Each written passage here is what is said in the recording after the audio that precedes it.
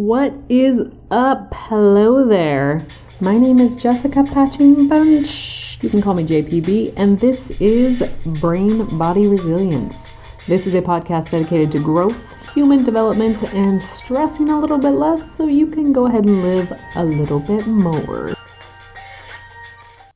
Well, hello there. Welcome back. Today, we have a very exciting episode. I am reflecting for you on something I saw on the interwebs, on the old social medias that, sparked a bit of thought, which I will share with you now. So I saw this post. It was on Instagram. It was like a video, IGTV kind of thing. And it was from someone who has incredible content about kind of healing personal traumas and personal development, that whole journey. They have, I think they are best-selling books, but anyway, some very well-known books and fantastic material out there. And I forget what this video was about because just this one part stood out so much.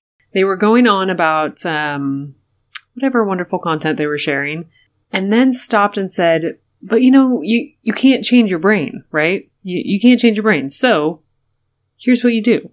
And I don't remember what anything else was, what else was said, because being so fascinated and with the brain and having an understanding of what that is. And, that's my thing. So I just kind of got stuck in this space because you can change your brain, and you are all the time. And you can integrate new information through your brain and your body and your breath. All of these modalities that we talk about, all of these tools that we are cultivating, if you remember, or if you've listened to other episodes, if you've heard me talk about using your brain, your breath, and your body, these are the tools that we have inherently in us to help us navigate our fear response, our stress response, and help to change our nervous system and actually change our neural pathways and how our brain and body are communicating and how we feel and how we think and how we function. And so, as we are using these tools, it changes and helps us to grow our brain in different areas and allows us for integration of new information, which changes how we experience the world and ourselves in the world. And so this just kind of pointed out to me that so many people just really don't know, which I forget because I've been immersed in this, brain science world for, I don't know, 8 years or something, coming up on a decade. And so I forget that some of these things that just everybody doesn't just know these things because, why would you unless you spent your time studying it.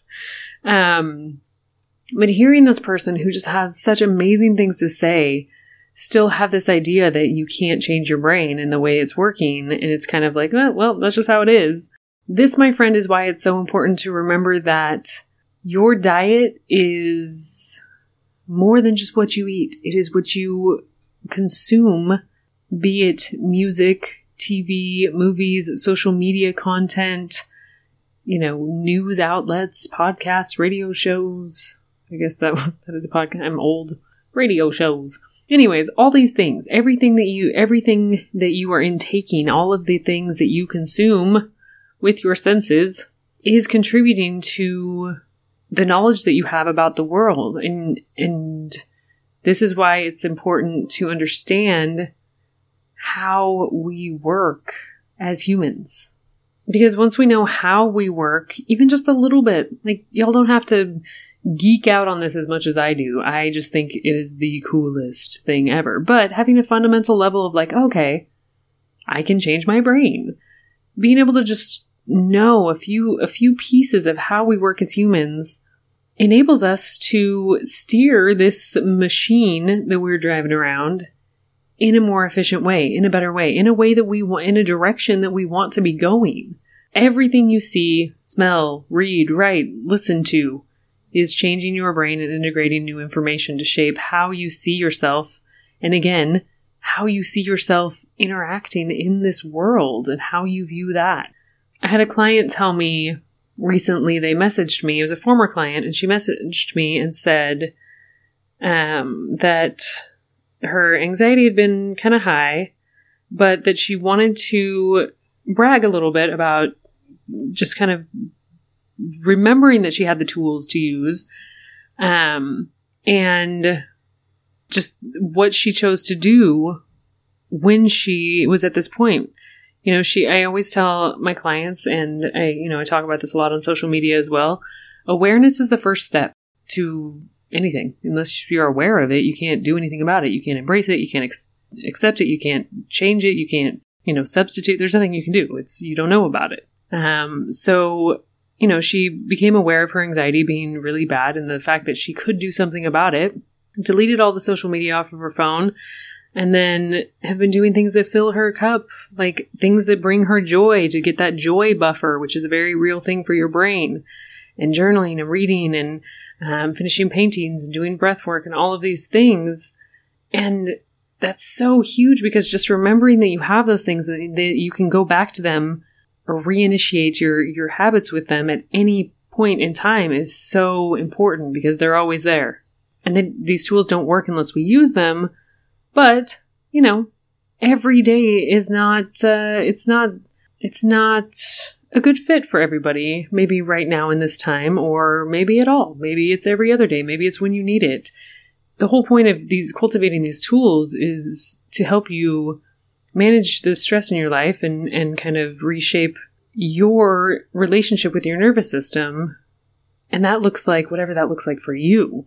And I've kind of gone off track here, but I was just so excited to hear that. And I felt like it really, really fit in here about, just remembering that the environment that we put ourselves in shapes us, shapes our brain, shapes how we think about the world and how we live in it. And ultimately, you are in control of what information you're providing your brain and what your brain then directs your body to do and your nervous system to do in response to this information. And so this includes, again, what you watch, what you talk about with others, and most important, how you talk to yourself. Changing your brain is something that you're doing all the time, if you are paying attention and being intentional about the thoughts you have and the experiences you give yourself, if you're being mindful. Because without intention, your brain is looking to automate everything. Because remember, the brain's number one job is survival at all costs. And that's a whole other episode. The brain's number two job is efficiency. It doesn't want to be spending the mass amounts of energy it takes to think about every single little thing and have to be making these conscious decisions about how to walk, how to talk, that's how we learn to function in our lives, is these habits that we have, just general everyday going about things, living your life becomes automated. You don't have to make those decisions about how to move your hand, where your bedroom is, how to go to sleep, all these things we know because it's automated. It becomes kind of hardwired. And so without that mindful intention about how you are moving through your day, you're just going to be repeating everything that you think and everything that you do and how you move over and over and over and over and over again until you don't even notice you're living Groundhog's Day over and over again. So what do? Get intentional.